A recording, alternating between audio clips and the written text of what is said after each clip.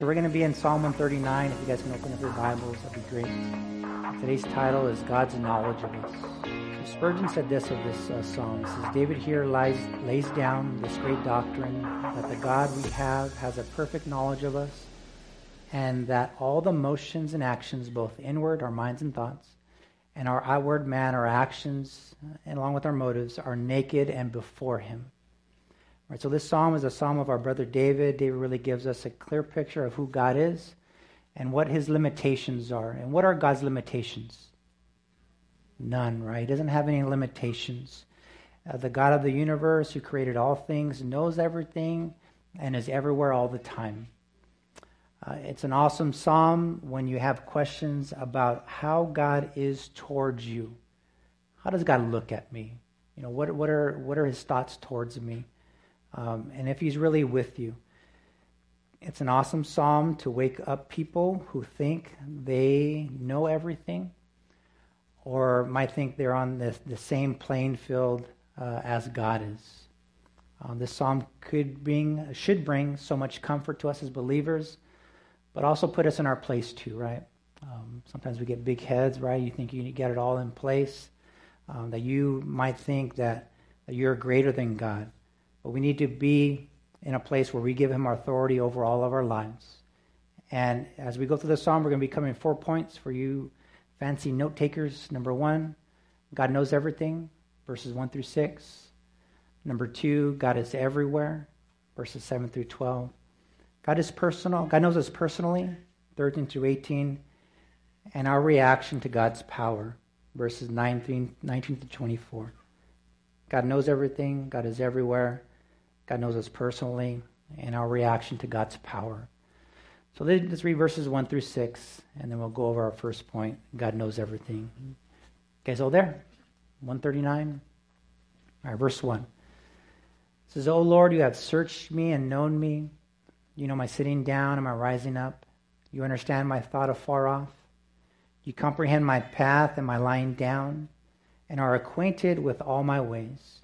For there is not a word on my tongue, but behold, O Lord, you know it altogether. You have hedged me behind and before, and laid your hand upon me. Such knowledge is too wonderful for me. It is high, I cannot attain it. So God knows everything. Can we comprehend the knowledge of God, of the Lord? Not attainable, right? We cannot, and we shouldn't trying to figure it out, or if some way, can be damaging. I know all these guys at work who have all these degrees, engineering degrees, work for a water company. Don't ask me about water rates soon. But they can figure out all these flows and so forth, and how things, pressures and equations to figure out things. Their knowledge is way up here. I kind of like, man, you're amazing. But God is so much more amazing than the people that we meet every single day. We shouldn't try in any way to be at the same level or try to place ourselves where we consider ourselves equal to God. When we make choices without his recommendations, you are saying, I know better. Who's made choices without God's recommendation?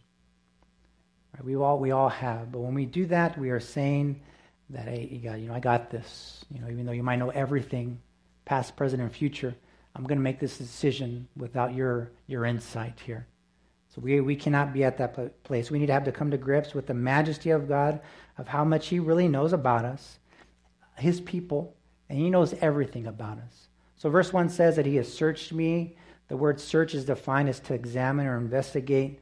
The Lord examines us, he checks us out, and he sees us from the inside out, unlike anyone else. So the people in our lives we might know well, our spouses might know us best. Parents might know their kids pretty good, best friends, all that stuff. I grew up with a tight knit of cousins, and we can be in a room, things could be going on, and I can look at my cousin and see his facial expression. I'm like, I know what that guy's thinking right now. Like, we know people pretty good, but not compared to how God knows us. Those relationships and the qualities of them pale in comparison to the way God knows us. The way I know my wife is not comparable. The way I know my kids doesn't even come close. Right? I know them well. Right? I could know, not their motives, right? But I can see their intentions by the things that they say and the things that they do real quick, right? Because I'm so much around them. But all those things, pale in comparison to how God is towards us. Same applies to all of us here in the relationships that we have. He knows our sitting down and our rising up. He knows what we have done from the time we wake up, from the time we lay our heads on the pillow. There isn't a time in the day when the Lord takes his eyes off of you and me. There isn't a time in the day. Now, if you can take that a few different ways, right? Fear, peace, all that stuff. But the thought that I think we need to come away with is that the Lord wants to be a part of your life. Plain and simple. He wants to be a part of it every single moment. He wants us to know that he is available to us anytime, anywhere, right? And this should comfort us as his children, that the creator of the universe, the one who cast every star in the sky and knows all of them by name, would want to be constantly by my side. My little girl, she practically every day, she's like, Papa, are you going to work tomorrow? Because she'd rather me be, home, right? She'd rather me be home. But, changing that thought, right, to where, God is always with us. Always, every single day, every single hour, every minute, every second, God is with us, right? That should bring comfort to us. It's a trip. The God who placed the sun and the moon there, right? The earth in its right place and keeps everything in its place perfectly. Not too far, not too close to the sun. Would want to hang out with me and would want to hang out with you. And in the second half of verse 2 and 3, they kind of go together. When we go places, whether it be physically or spiritually, God knows our thoughts and the paths we are taking. He is acquainted with all our ways, and he's familiar with everything we do and think. This thought can go in different areas in our life, encompass different areas in our life, but I think I was hit directly in the forehead with is that God knows when I'm slacking off in my service to him in the ministry. And I know a lot of us serve here in Calvary Chapel El Monte, and here the church's leadership has called us to serve. However, the Lord has called you, right? Whether it be here or there, as long as he's spoken to you, right, and given you marching orders, he wants you to serve him. The mindset to serve him with excellence, in an excellent way. To be an excellent ministry, I'm not sure if we'll ever get there. That's okay, but it's definitely something we should be striving for or wanting. We all are involved in different ways, but the Lord expects the same from all of us. That's pretty much do what he's called you to do. Pretty simple. In the ministry you've been called to, whatever, the children's, the marriage, ushering, cleaning, helps ministry, all those different things. The Lord has placed an overseer over you. The Lord has placed an overseer over me. But I know sometimes I got plenty of excuses not to serve. Who's got excuses here? Don't leave me hanging. Got excuses here. I'll give my overseer an excuse, and it's probably a good excuse to him. You're like, that's all right, Rich. You don't need to serve. It's all right. But he doesn't know everything I've done during the week or the day of. He doesn't know how much TV how much TV I've watched, or the things I've done that have kept me from doing the things of the ministry. Being prepped. But I know who does, and God does. God knows everything I've done. Again, like we've talked about, right? Everything. So it is, before I give a reason for not doing something in the ministry, I think I'm going to give it to God first. Right? If it gets past, him, then I'll give it to the overseer, because we can't always do everything, right? Can't be two places at once, or all, I got a family, priorities, all that stuff. But laziness, or even a lack of priorities, shouldn't be a reason why we don't do the things he's called us to do. Amen? Laziness or lack of priorities. Who's got priorities here? Biblical priorities. It's a little more difficult, right? Priorities of the world, different things, so on and so forth. But when you got priorities, biblically speaking, right, your relationship with God, your marriage, your family, your home, the ministry, school, work, that all lines up. It should, right? Even though the work's great, right? Do your best, all those things. Priorities should always be in line. But again, because I got work, I'm going to take my eyes off the ministry for a little bit, right? It'll be there. But what's more important, right? What has the Lord given us? And I know we always have to be praying about those things, right? This is what he's telling me. So we can't do everything right. So I'm probably not going to give excuses anymore for not doing anything in the ministry, because this is what God wants me to be doing, right? And God will provide, right? God will give direction, all those things. But we can't, use excuses and for the things that we should be doing, but choose not to be, right? And even in the workplace, husband and wives, right, that he's called us to be, God knows if you're slacking off your marriage. God knows I'm slacking off my marriage. I could be doing so much more for my marriage. I could be doing so much more as a dad for my family. I could be doing so much more as a brother to my brothers in the ministry. So much more. But most of all, everything, God wants to help you in these areas. God wants to help you along in service to him, in your responsibilities in your home. Right? God wants to help you. Verse 4, there is not a word on my tongue that the Lord doesn't know about. This is not speaking of the words spoken from us, right? But it's talking about the words on our tongue, the words that don't come out. I've always been one, not to talk very much. I'll be quiet. But if you talk to me, I'll talk to you, right? But it's kind of like the way I've been a thinker most of my life. Not a good thing to be a thinker, I think. But sometimes, I did good by not saying something to that person at the store. Or I did good by not telling, my family, that they were wrong, right? Or use those words, right? But the Lord's listening, right? Even up here, that guy's... Right? The Lord sees all those things, hears all those things. Like it says at the end of the verse, it says, "Oh Lord, you know it all together.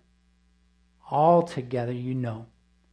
So the scripture speaks of the unheard, thoughts we have in our lives.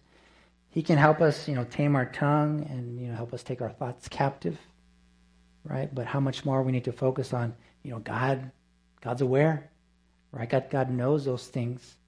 So we say so much, we hear that, God doesn't hear my prayers, right? God doesn't answer my prayers. Why isn't he answering these things? He's ignoring me.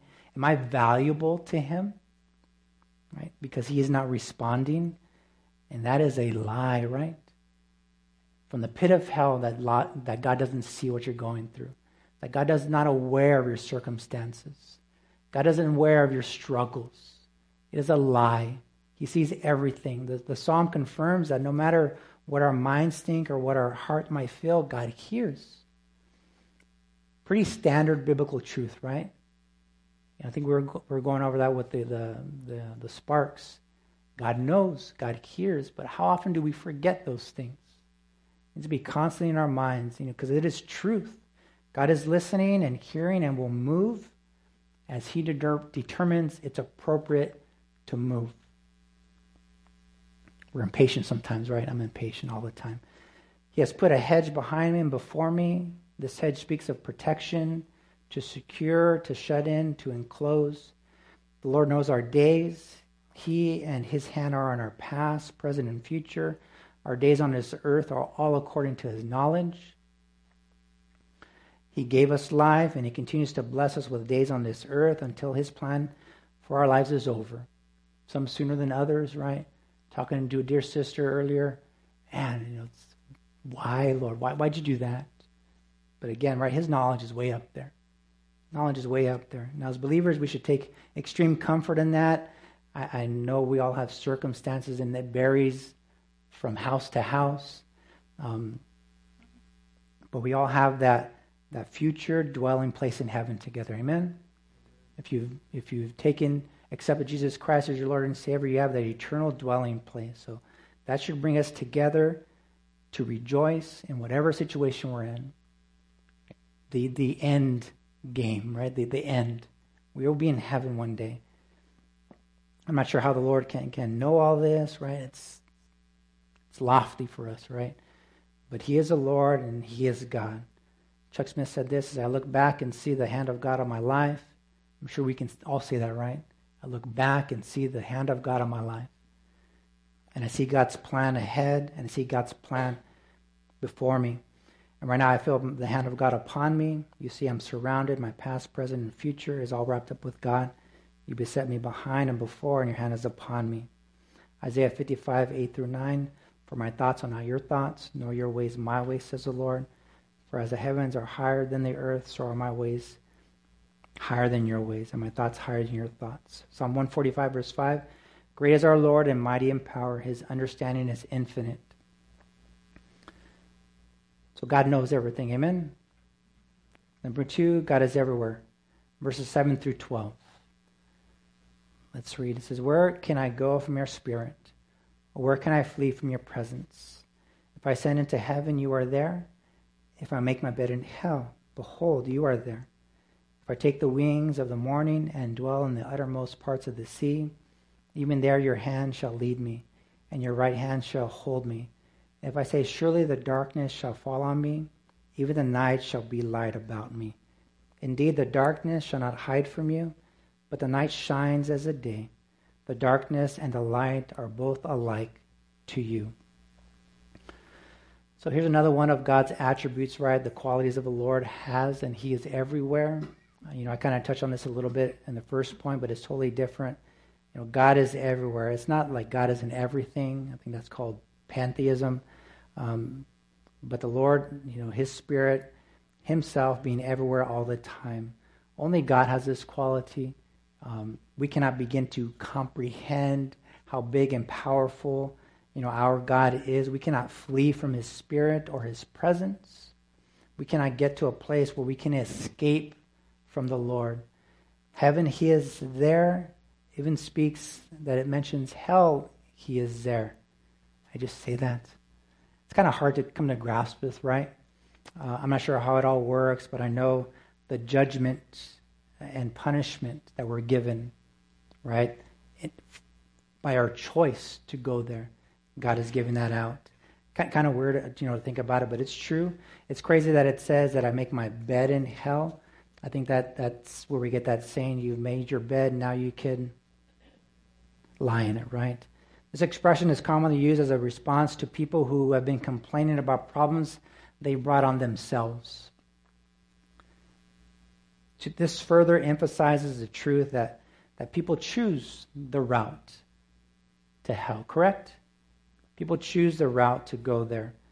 I made my bed in hell and the consequences of it. You made the decision and now you must accept its consequences.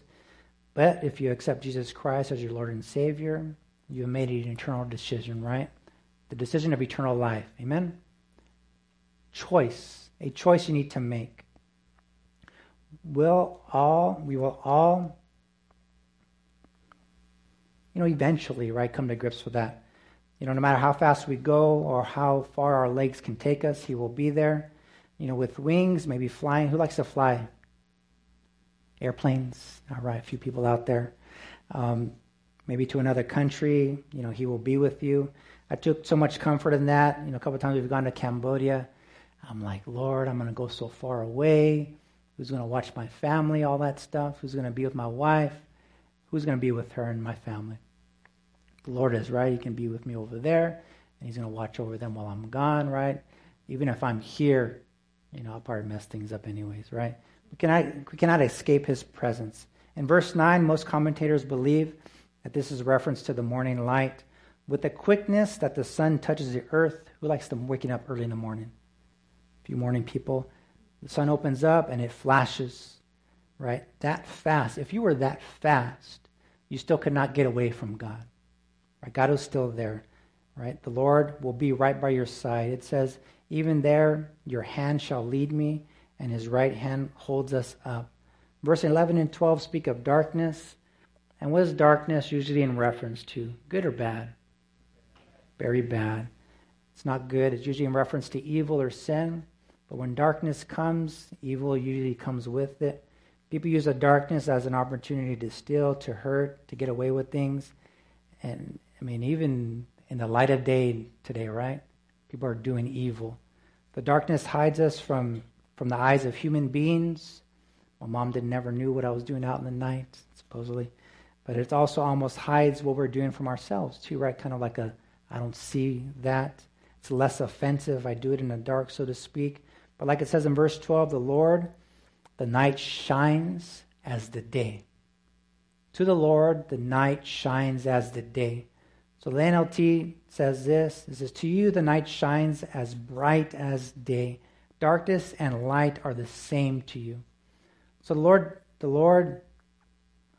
Lord, nothing is done in secret. People sleep. People get robbed. The Lord sees. People go out and party at night. The Lord sees. There is no way. Everyone say no way. No way to get away from the Lord. Daniel 2:22, it says, he reveals deep and secret things. He knows what is in the darkness, and light dwells with him.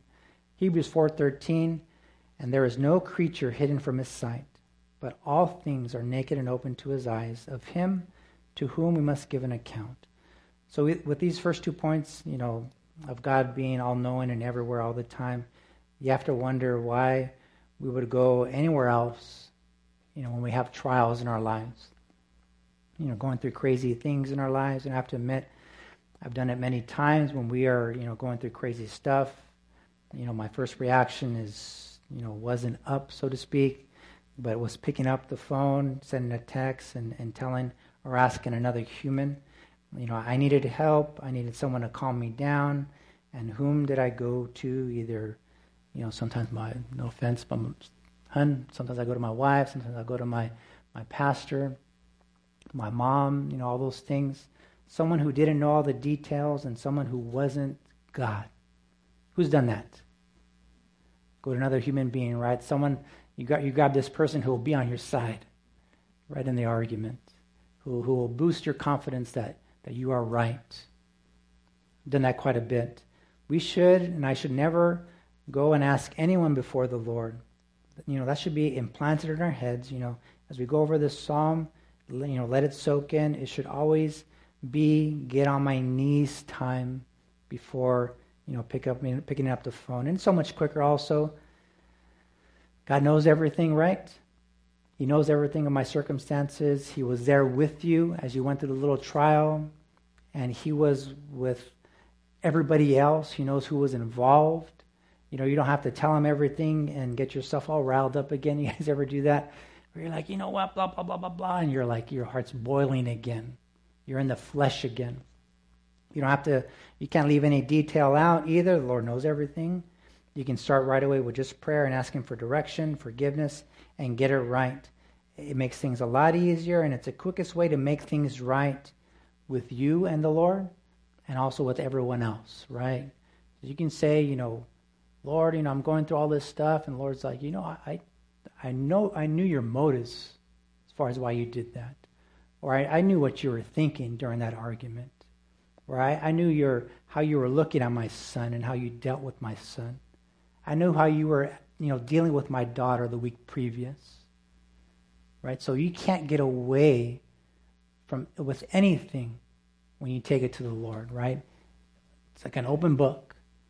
Right? So as you go to God, right? But his intentions, right, is not to, demean you, right, or make you feel bad. He wants you to get right. But also be aware of the things where you might fall short, right? Because we don't know things right all the time. But his intention is to make you right with him and then get you right with everyone else around you, right? Your wife, your husband, your kids, anything.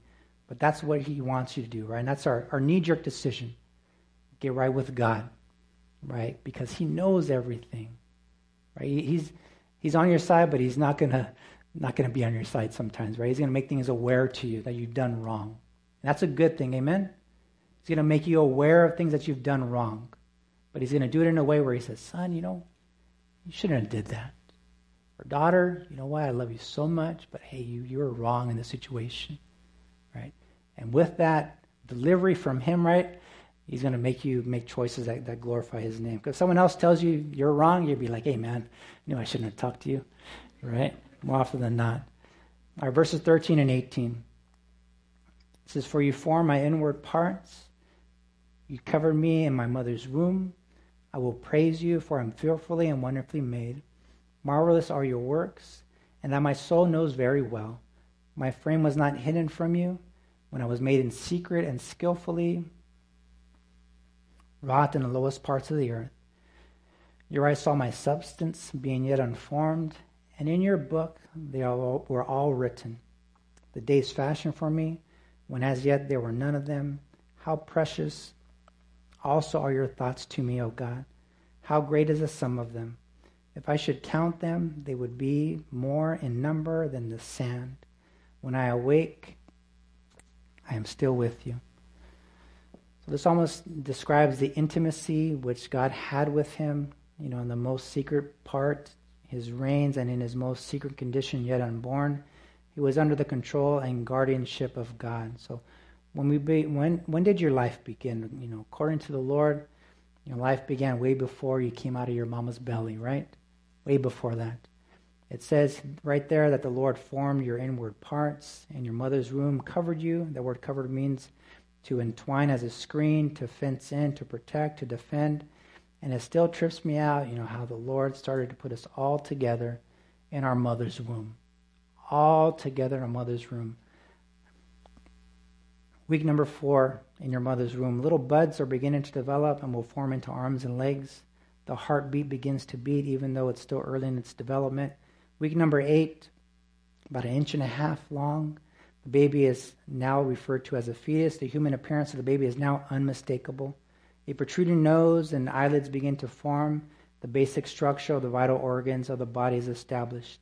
Week 12, 4 inches, about 1.5 ounces. The brain begins to coordinate the contraction of the muscles so the baby can begin to flex his arms, elbows, and wrists and fingers.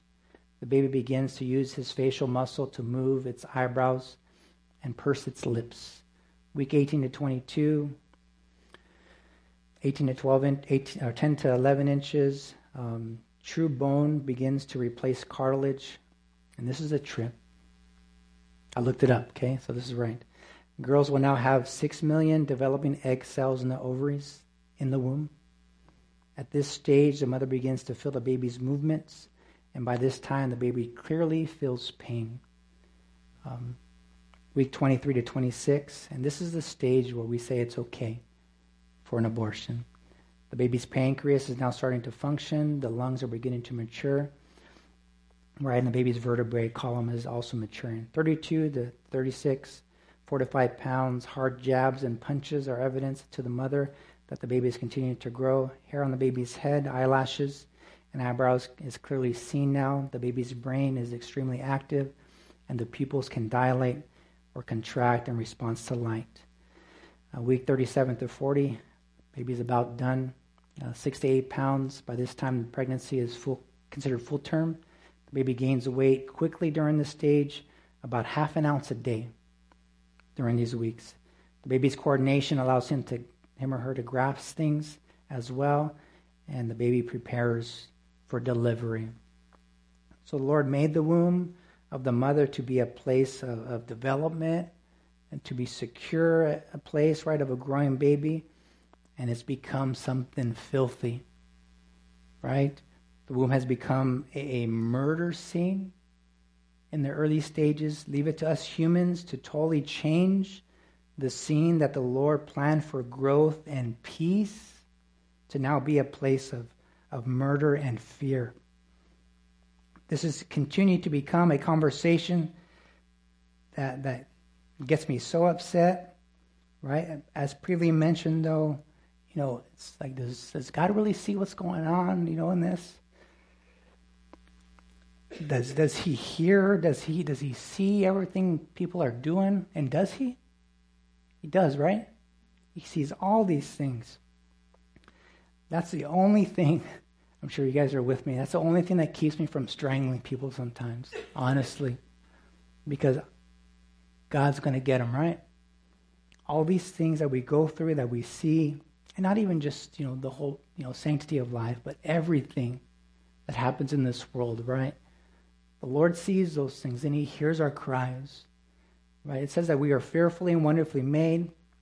I think this gives us some insight to how we are to protect life and how we are, supposed to reverence the sanctity of life, and we are to be fearful of someone's life along with the protection of life in itself.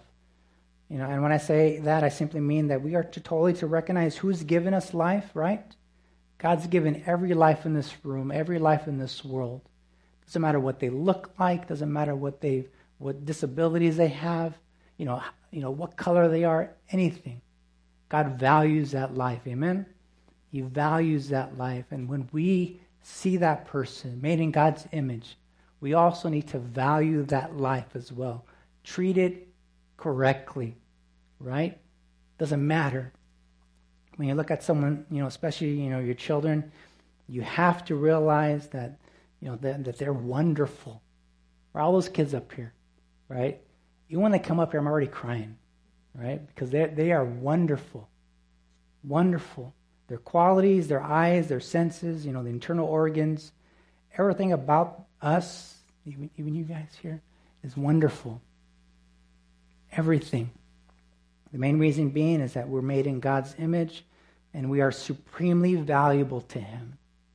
Right? His special creation. The way the body is made, the design of our bodies is evidence of God's fingerprints. The brain itself has so many things in there. Neurons, connections that are constantly adapting to actions, memories, movements, etc. I read this article, and I think we have an image up there, but how our brain is laid out like a bookshelf. The brain functions like a bookshelf with limited shelf space. If you need to add pages to one of the books, add pages, then you must, take from another book, right? For the nearby books, but if two parts of the body, such as the thumb and index finger, are located next to each other physically, on your hand, they also have corresponding neurons that are next to each other in the brain. Although the neurons in the brain mirror the arrangement of the body parts, they do not mirror the relative size of the body parts. So, for example, while our arms or legs are much bigger, right, than our thumb and our lips, they occupy less space in our brain. The fingers need more space because they require so many more neurons to control the fine motor skills and the delicate sensations on our lips sometimes. Makes sense, right? But interestingly, if a finger is amputated or the nerve to the finger is destroyed, the neurons that were located for that finger become reallocated to the adjacent finger. So one finger almost becomes more sensitive. Fearfully and wonderfully made, right? God has created us that way, in His image, Genesis 1:27. So God created man in our own image, in His own image. In the image of God, He created male and female. He created them. What a great honor that is, right? I know that whenever there is a baby born, everyone kind of decides what they look like, right? God's fingerprints all over that baby. And that's so cool. Like it says in the last part of verse 14, all the Lord's works are marvelous. Can you deny that? All the Lord's works are marvelous. If you look deep down in your soul, all the things the Lord has given you and supplied you, our soul should be totally in tune to how good our God is. Might have gone through some crazy things in our life. God is still good. He can't be anything but good. Anything but that. David, when he was writing this psalm, must have been in a place in his life where he could not doubt in his heart of hearts, how marvelous the works of the Lord were. There was no denying how much the Lord has blessed us, right? We should be very grateful and thankful to Him. The Lord even spending time with us in the womb, He saw our substance. And now, how we were being skillfully and wonderfully made in our mother's womb, the size of a period, to the size of a newborn, some varying in size. There's a couple of 10-pound babies in first service. Any 10-pounders here? You guys won't admit it, huh? But some 8 pounds, some 10 pounds, all those things. The evidence of that is that He was there with us. And even how, I don't think I'll never know, right? Some of these newborns, there's a few here lately in the ministry, but even how newborns smile, right? What in the world are they smiling at? My kids, when they were small, right out of the womb, they would smile. I'm funny sometimes, but I'm not that funny, right, to where, I could make them smile. But I imagine, right, that the newborn smiling, and giggling right out of the womb, what else could it be other than the Lord talking with them, right? Spending time with them. Maybe even sharing the things that he has planned for their life. All they do is eat and sleep at that age, right? And other things. But more specifically, right, I think the Lord is spending valuable time with them, like it says in verse 16, right? Crazy theory, but they haven't experienced anything yet. All they do is normal things. Only the Lord could do all these things. Only he can have every day planned out for our lives, even when we not even have one day.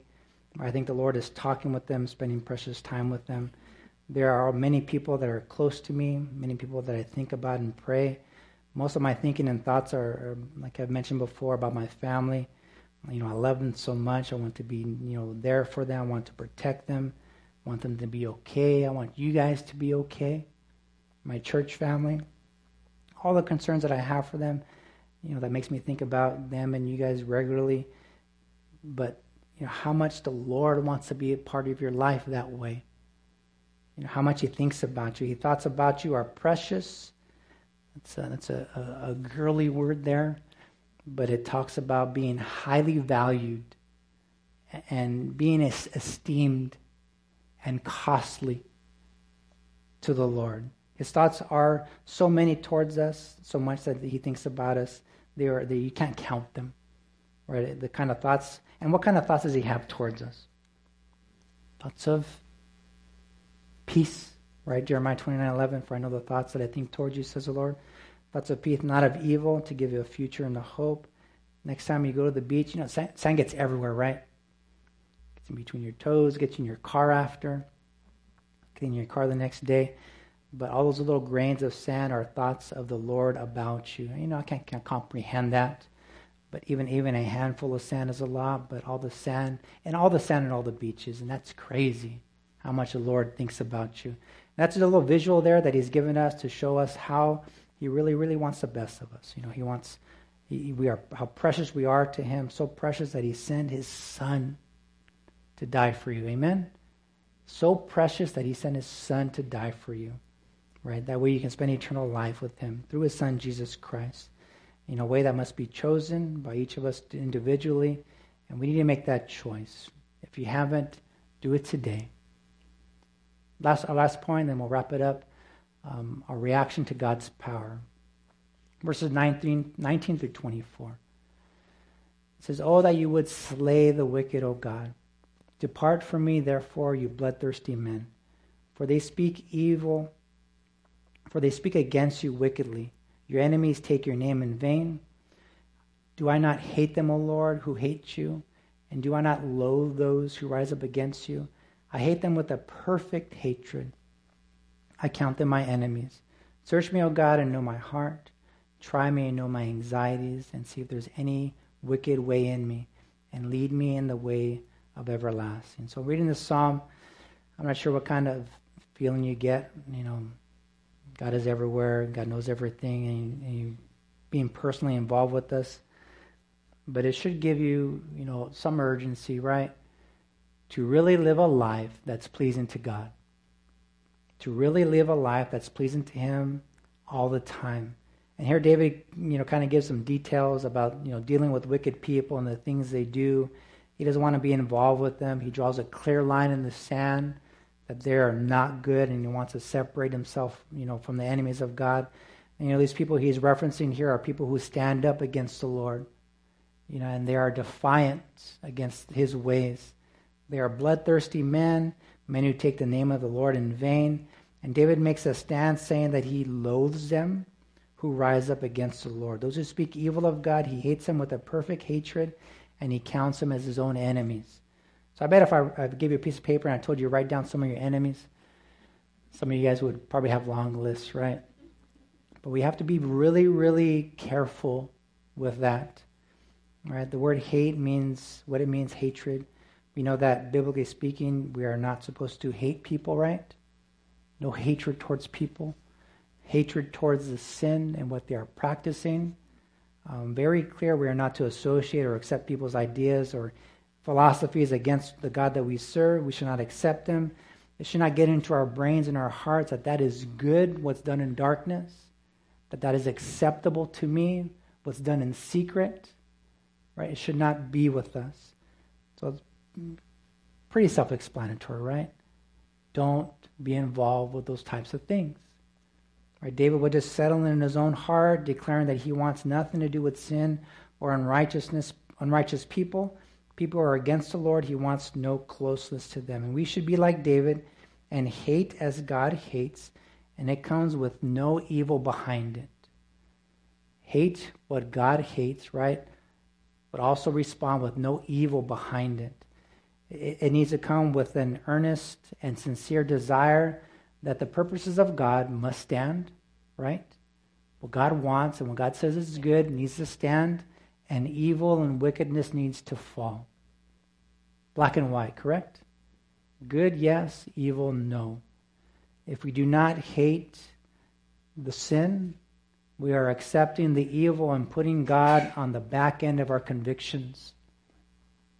And like we went over before, it's their deeds that we need to hate and separate, not from the people that are doing them, reach out to them, reach the lost, but have no relation with the sin. Imagine if that was God's heart toward us. Hate the sinner. Hating the people. Would any of us be here?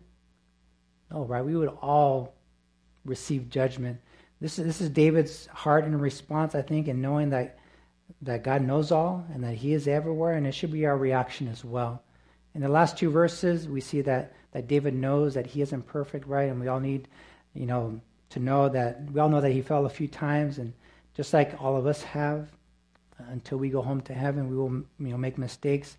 But David submits himself to the Lord and gives him access to his heart, tells him, Lord, show me what's wrong with me, show me where I fall short, show me where I'm failing you. Am I grieving you in any way, Lord? Right, the word search in verse 23, it means to penetrate, to get inside, to examine intimately, and to find out. David wants the Lord to search him. David asking for trouble? Probably good trouble though, right? Good trouble, right? David, as we should as well, should let God inside, because sometimes we become dull or even insensitive to sin. We don't see it. And these thoughts come from a person who is not trying to plead their innocence. Right? David isn't saying here, Lord, I'm good. Take a look wherever you want. Or Lord, access, go ahead. You're not gonna find anything. It comes from a heart, a place of confession. David is talking right here, a place to where he has been in the presence of God, right? And has been convicted of his sinfulness. Right? I think that's most of the time where we should be. Where you spend time with God and you're like, Lord, I don't have anything under control. But I know who you are. I know what you can do. And I need some help. Right? Get inside me and help me. So it's a person who realizes that he or she might not know everything wrong in their life and gives clear entrance, carte blanche to the Lord in every aspect of their life so that iniquity can be dealt with effectively, right? It's not just knowing what's wrong. It's dealing with that problem and dealing with it biblically and giving it to the Lord, right? And he'll help you get rid of it. The Lord will reveal if there's any wicked way in you, only if you ask him to. Right? If you don't ask the Lord for any help, the Holy Spirit will minister to you, right, and help you as well. But, as long as we need to be open. Right? Chuck Smith said this on this overall idea. It says, now the work of the Holy Spirit is not only revealing Christ to us, but revealing ourselves to us. How often the Holy Spirit reveals to me the truth about myself, my reaction, my response to a situation, the Holy Spirit will say, all right, Chuck, now that was wrong. That wasn't Christ-like. That wasn't a Christ-like spirit. You weren't responding in love. You were angry with them. And I usually say, yes, I am, Lord. I'm right. I have that right to be angry. Then he starts dealing with me as he reveals those areas in my life that are not yet been brought to the cross. Not yet brought into conformity to Jesus Christ. Those areas of self that are still there that he is desiring to give me victory over. the Holy Spirit's work is that of revealing to us those areas in our life that are displeasing to God. And the work will continue every day until you are in heaven, right? We will never be perfect. So as we communicate with the Lord, the Holy Spirit will reveal things wrong in your life, and we are not to be focused, on other people. Be focused on yourself and your own struggles. I have enough. That struggles to be, looking at someone else. When you ask him, he will lead you in dealing with your struggles, and even to everlasting life. References, Psalm 5, verse 8. Lead me, O Lord, in your righteousness because of my enemies. Make your way straight before me. Psalm 143, verse 10. Cause me to hear your loving kindness in the morning, for in you do I trust. Cause me to know the way in which I should walk, for I lift up my soul to you. Deliver me, O Lord, from my enemies. In you I take shelter. Teach me to do your will, for you are my God. Your spirit is good. Lead me in the land of uprightness. So in studying this psalm, I've been dealing with a lot of things, like I mentioned some priorities earlier, and even, losing focus, being just angry with the things going on in this world. Who's been angry with me? Everything going on in this world. This psalm kept coming up in studies I've listened to, references that have been used in this psalm and God dealing with me. We have VBS, one of the theme, sanctity of life, right, verse 14. It's been, a little difficult, but this is how serious we need to, to take sin in our lives. It separates a country from God, right? It separates a country from God. It separates individuals from the Lord. But we need to seriously, take sin seriously. Do you guys take sin seriously, or you guys, I'm a sinner. I'm okay. Something wrong in your life, something that's not glorifying God, deal with it, please. Right? We have pastors here that'll point you to the Lord, for counseling and so forth. His marriage is going through struggles. How many marriages go through struggles? All of them. Right? We have the marriage ministry here, opportunities to get fed, and also, to encourage you guys. The men's studies, the women's studies. They're all there for you to help in your walk with the Lord. But if you're like, I got control of it. I don't need my brother's help. I don't need my sister's help. Right? You are going down a road alone. Right? Alone. So really take the opportunities, right? Even in this psalm here, the Lord knows and sees, right? Right? Even the stuff that, the things that we go through every day, don't accept sin in your life. Right? God will help us through it all. You can think of Jonah, right? Different people in the Bible who have ran from God, who think they can get away from God and what he wants to do in your life. God will pursue you, correct? God will pursue you in his love to be able to want to get you to a place where you submit yourself in humility, right? Knowing that he is God and he wants to use my puny life for his glory, right? To save a soul, right? To save my family, right? To lead my family, to teach my kids, right? He wants to use your life. So in review, God knows all. It surpasses everything we might know, and it's beyond our thinking. God is everywhere. Can't hide from him, right? Everything we do, he is there with us. God is personal. He made us intimately, and he wants to be a part of our lives intimately. And our reaction to all these things is, deal with sin, separate ourselves from anything that anyone will want to do against the Lord, and allow the Lord to look inside and help you deal with your struggles as he leads you into eternity. Amen.